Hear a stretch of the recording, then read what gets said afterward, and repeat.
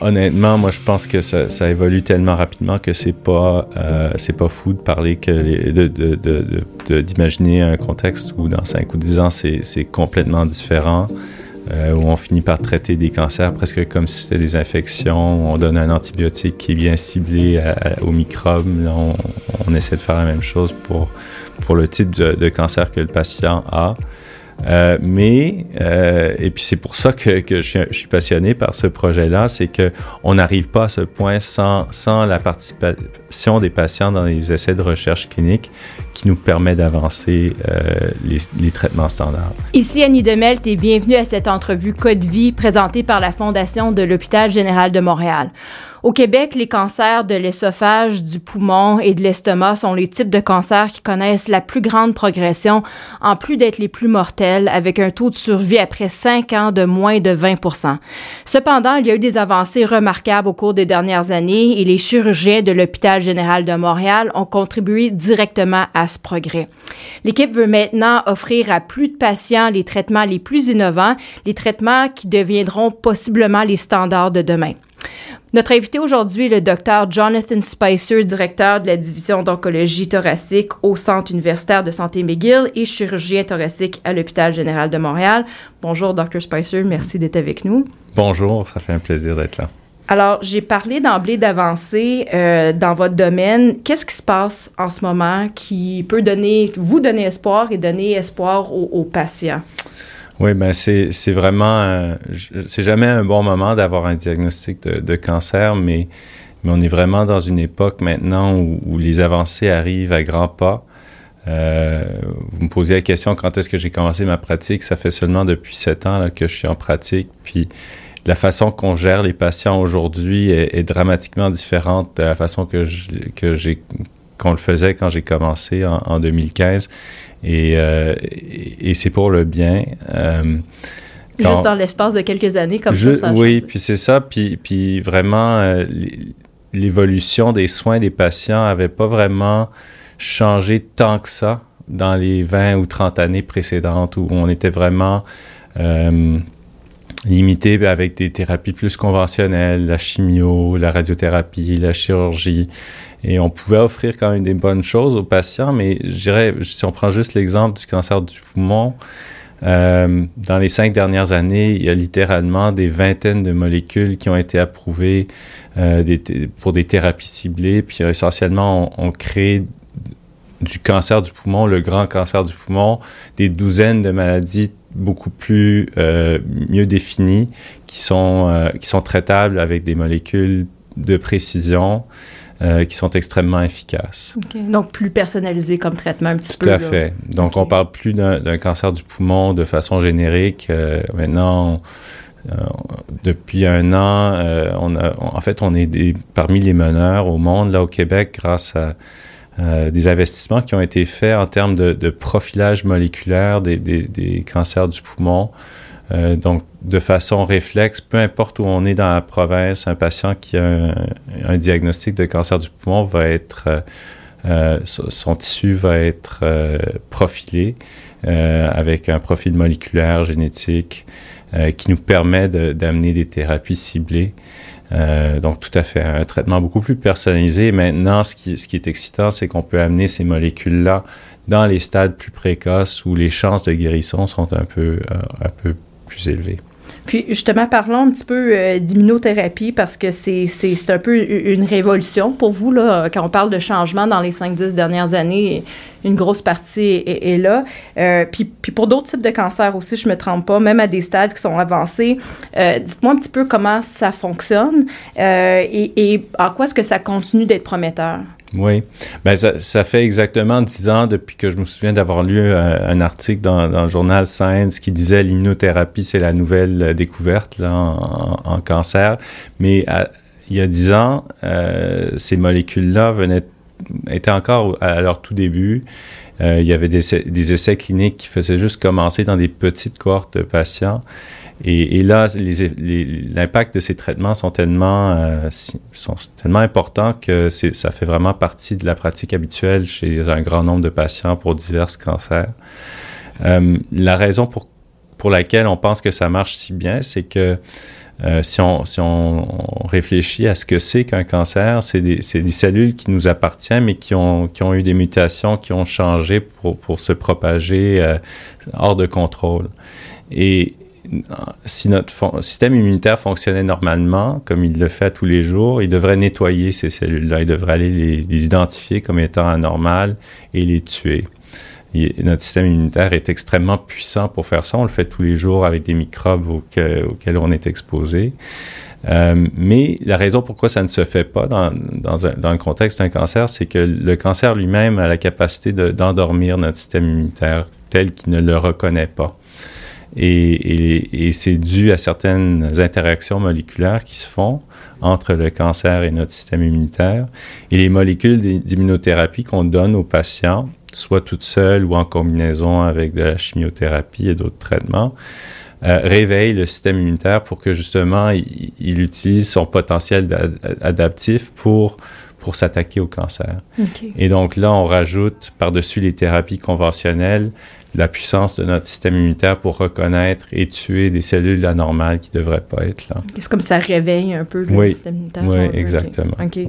Ouais. Et puis, vous, maintenant, ça fait partie, comme vous dites, le premier article, il y a une dizaine d'années, on a dit que c'était l'avenir. Maintenant, ça fait partie des standards. Les gens reçoivent, dépendamment du stade, évidemment, du type de cancer, mais vous avez contribué à ce que ça devienne le standard pour les patients qui peuvent maintenant avoir cette qualité de soins-là. Vous étiez le chirurgien principal sur un essai clinique majeur dont l'un des grands sites, il y avait des dizaines de sites à travers le monde, là, mais un des grands sites était à l'Hôpital général de Montréal. Comment est-ce que vous avez contribué à ça? Qu'est-ce qui s'est passé qui a fait que maintenant vous avez cette réputation-là aussi? Là? À l'époque, là, quand on a commencé cette étude-là en 2017, on savait que la chimio, quand on la rajoutait à la chirurgie, chez les patients avec des cancers du poumon opérables, on pouvait augmenter leur survie. Et on a commencé une étude avec toute une équipe là, internationale, une étude où on comparait la chimio versus la chimio avec de l'immunothérapie donnée avant d'opérer, avec le but de réduire la taille de la tumeur, tuer tout ce qui pourrait être flottant ailleurs et d'ensuite opérer pour consolider le traitement afin d'avoir une guérison. Et ça peut paraître bête, là, mais en 4 à 5 ans, on a eu la réponse que l'ajout de l'immunothérapie était très bénéfique. On augmentait la survie des patients. De beaucoup. Quand même de beaucoup, oui. 40% presque, c'est ça? Bien,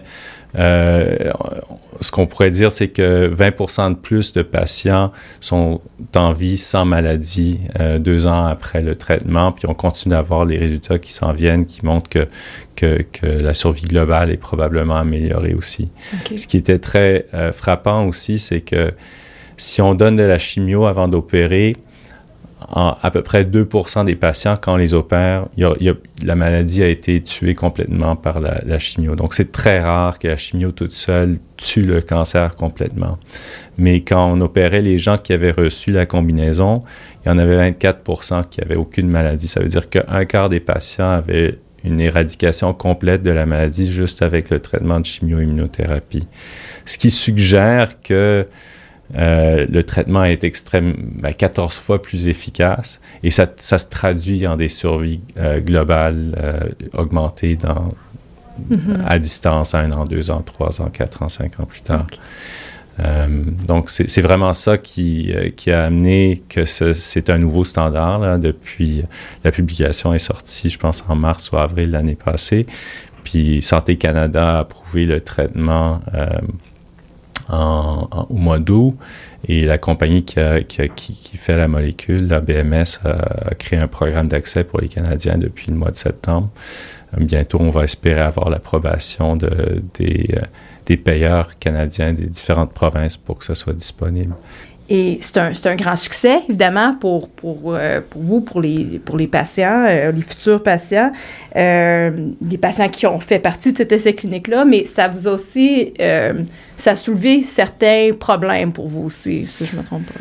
Oui, bien, écoutez, quand on a une étude clinique, il faut que les patients soient d'accord d'y participer. Ils ont le choix de faire les traitements standards ou de participer à une étude. Donc, c'est un gros don, c'est un gros geste que font les patients de participer à ces études-là, mais c'est aussi souvent leur meilleure façon d'avoir accès à des choses auxquelles ils n'auraient pas accès autrement.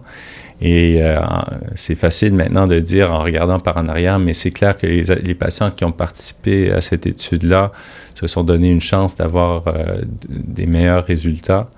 Mais le problème qu'on a toujours, et bien ça a été un succès, on a été un des centres qui ont contribué le plus en termes de recrutement de patients. Au Québec, c'est bien moins de 5% des patients qui sont éligibles qui vont décider de faire partie d'une étude clinique.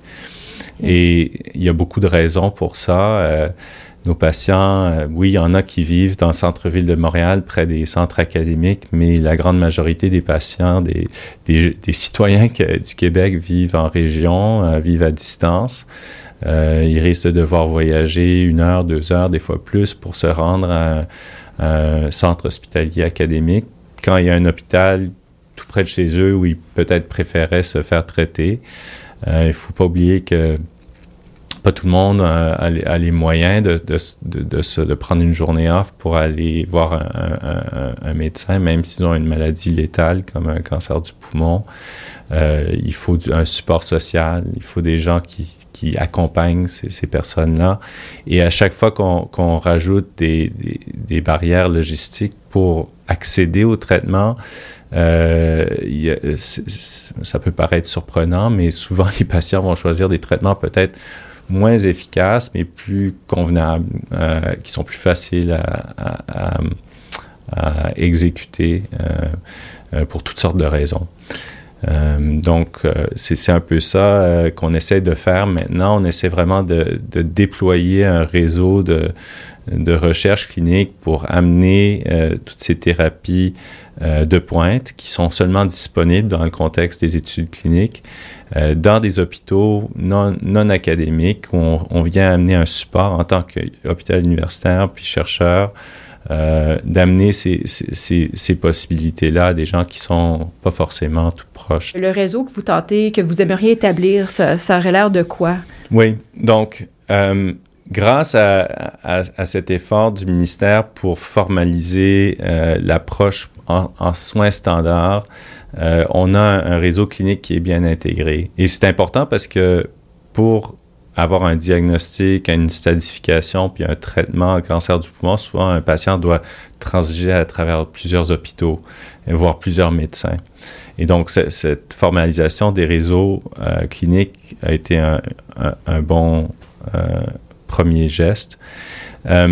Mais là, ce qu'on veut permettre, c'est que les études cliniques aussi soient déployées à un niveau provincial. Et ça, c'est important justement pour permettre à un patient qui est à Amos ou à Gatineau ou à Trois-Rivières d'avoir accès à la même fine pointe qu'un patient qui est dans le centre-ville de Montréal ou Québec. Mm-hmm. Et pour ça, il faut du personnel qui peut se rendre aux patients. Il faut des réseaux pour prendre des tests sanguins, pour faire des imageries. Il faut établir les contrats avec les hôpitaux ou les centres d'imagerie qui vont offrir ces choses-là, qui sont des composantes nécessaires d'un essai clinique où on évalue la réponse au traitement. Donc, il y a beaucoup d'éléments comme ça. Il y a des éléments contractuels, des éléments de soins, des éléments de logistique pour le déplacement du patient, pour minimiser le déplacement du patient qui doivent être pris en compte. Donc, c'est assez complexe. Mm-hmm. Il y a beaucoup de défis. Mais quels sont vos besoins? Comment est-ce que la Fondation peut vous supporter là-dedans dans des besoins qui peuvent vous permettre de faire ça? Oui, donc, c'est de l'argent qu'il faut en bout de ligne, parce qu'il faut du personnel, puis il faut être efficace. Il faut reconnaître que le monde de la recherche clinique, des essais cliniques, c'est un monde compétitif. On n'est pas les seuls au monde qui veulent bien faire.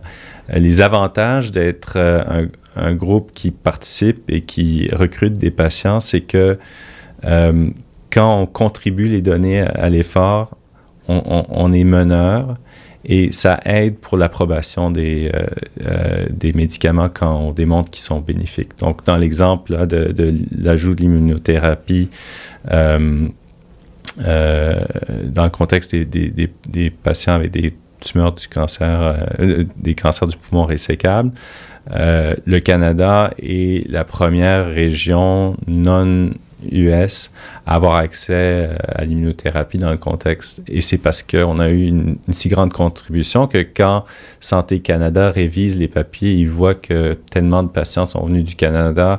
C'est une pratique qui est adoptée ici. Elle est représentative de nos patients. On a l'infrastructure. On a l'infrastructure. Et aussi pour la couverture du paiement du médicament, il y a plus de chances que ça va être approuvé. Okay. Tandis que si l'étude a jamais touché un Canadien, un Québécois, et que ça a été fait quelque part d'autre, les chances sont moins bonnes. Donc, en créant un réseau qui interagit avec l'industrie, les gens qui produisent ces nouveaux médicaments, avec un réseau qui est bien déployé pour rejoindre toutes les personnes au Québec. Premièrement, on crée des données qui sont représentatives de la population qui est touchée par la maladie.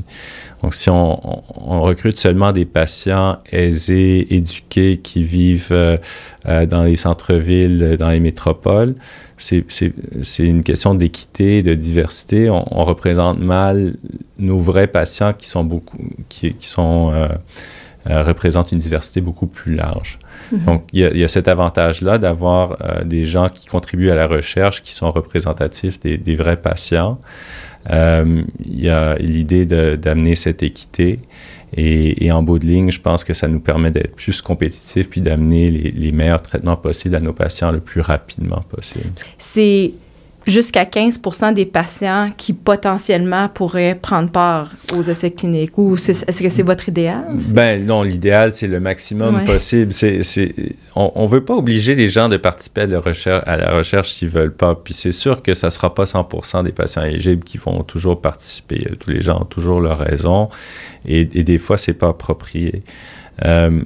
Mais on sait que les centres de cancer les plus performants au monde vont recruter presque 20% de leurs patients dans des essais cliniques. On parle des centres comme MD Anderson, Sloan Kettering, Princess Margaret.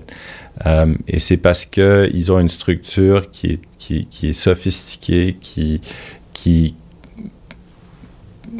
s'assure que des essais cliniques sont disponibles pour la majorité des patients. Et ils facilitent la tâche aux patients de dire oui, ils mettent beaucoup d'avantages de leur côté. Bon, c'est sûr que c'est facile quand on est dans un centre américain puis que les gens voyagent de partout pour venir vous voir, de faire cela. Et moi, ce que je veux faire, c'est que on n'est pas dans ce contexte-là au Québec. On est, je pense, une démocratie en termes d'accès à la santé, puis c'est une très belle chose. C'est un grand avantage que nous avons. Mais notre approche à la recherche clinique n'est pas forcément adaptée à cette réalité-là et ne l'approche pas comme un atout. Pour moi, je vois ça comme un atout, mais il faut juste s'ajuster logistiquement pour permettre que la recherche clinique soit là où les patients vivent. Mm-hmm. Et donc, ça veut dire que nous, on doit s'adapter. On doit amener tout ce qu'on sait dans les centres universitaires et de le déployer. Et maintenant, on a appris avec la COVID comment gérer en télétravail, en visite virtuelle. Il y a tellement de choses qu'on peut retirer de cette expérience un peu traumatisante, mais qui nous permet en fait de mettre en œuvre beaucoup de ce qu'on a appris pour faciliter la tâche aux patients, parce que c'est compliqué d'être un patient atteint d'un cancer et je pense que ce qu'on peut faire dans le domaine de la recherche clinique peut nous apprendre beaucoup sur le traitement standard et comment être plus à l'affût des besoins des patients puis minimiser l'impact sur leur vie. Avec, des meilleurs traitements, plus d'essais cliniques et des meilleurs traitements qui en découlent, avec un meilleur dépistage aussi, on va pouvoir éventuellement trouver les cancers plus tôt, mieux les traiter plus tôt. Qu'est-ce que vous pensez que ça va être votre rôle de chirurgien dans 5, 10, 15 ans. Votre rôle qui a déjà beaucoup changé là, dans vos... Ben, c'est sûr que ça change énormément.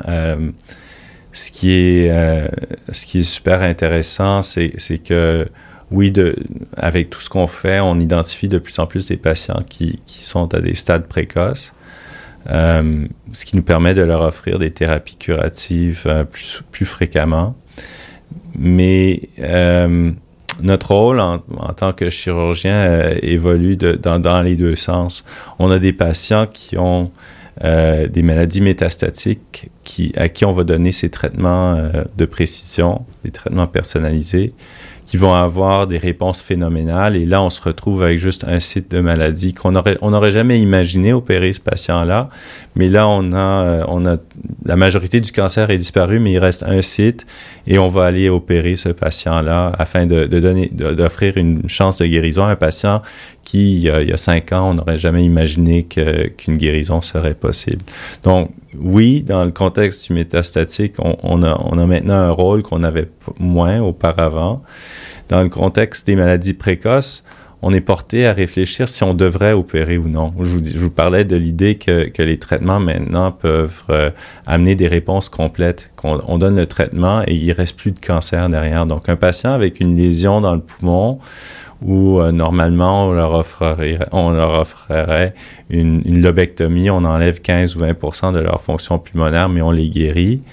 Là, peut-être qu'on pourrait leur donner un traitement de précision, puis les observer et ils gardent leur poumon, ils gardent leur fonction pulmonaire. Il n'y a pas parce qu'on sait que les chirurgies peuvent guérir, mais elles amènent aussi des conséquences.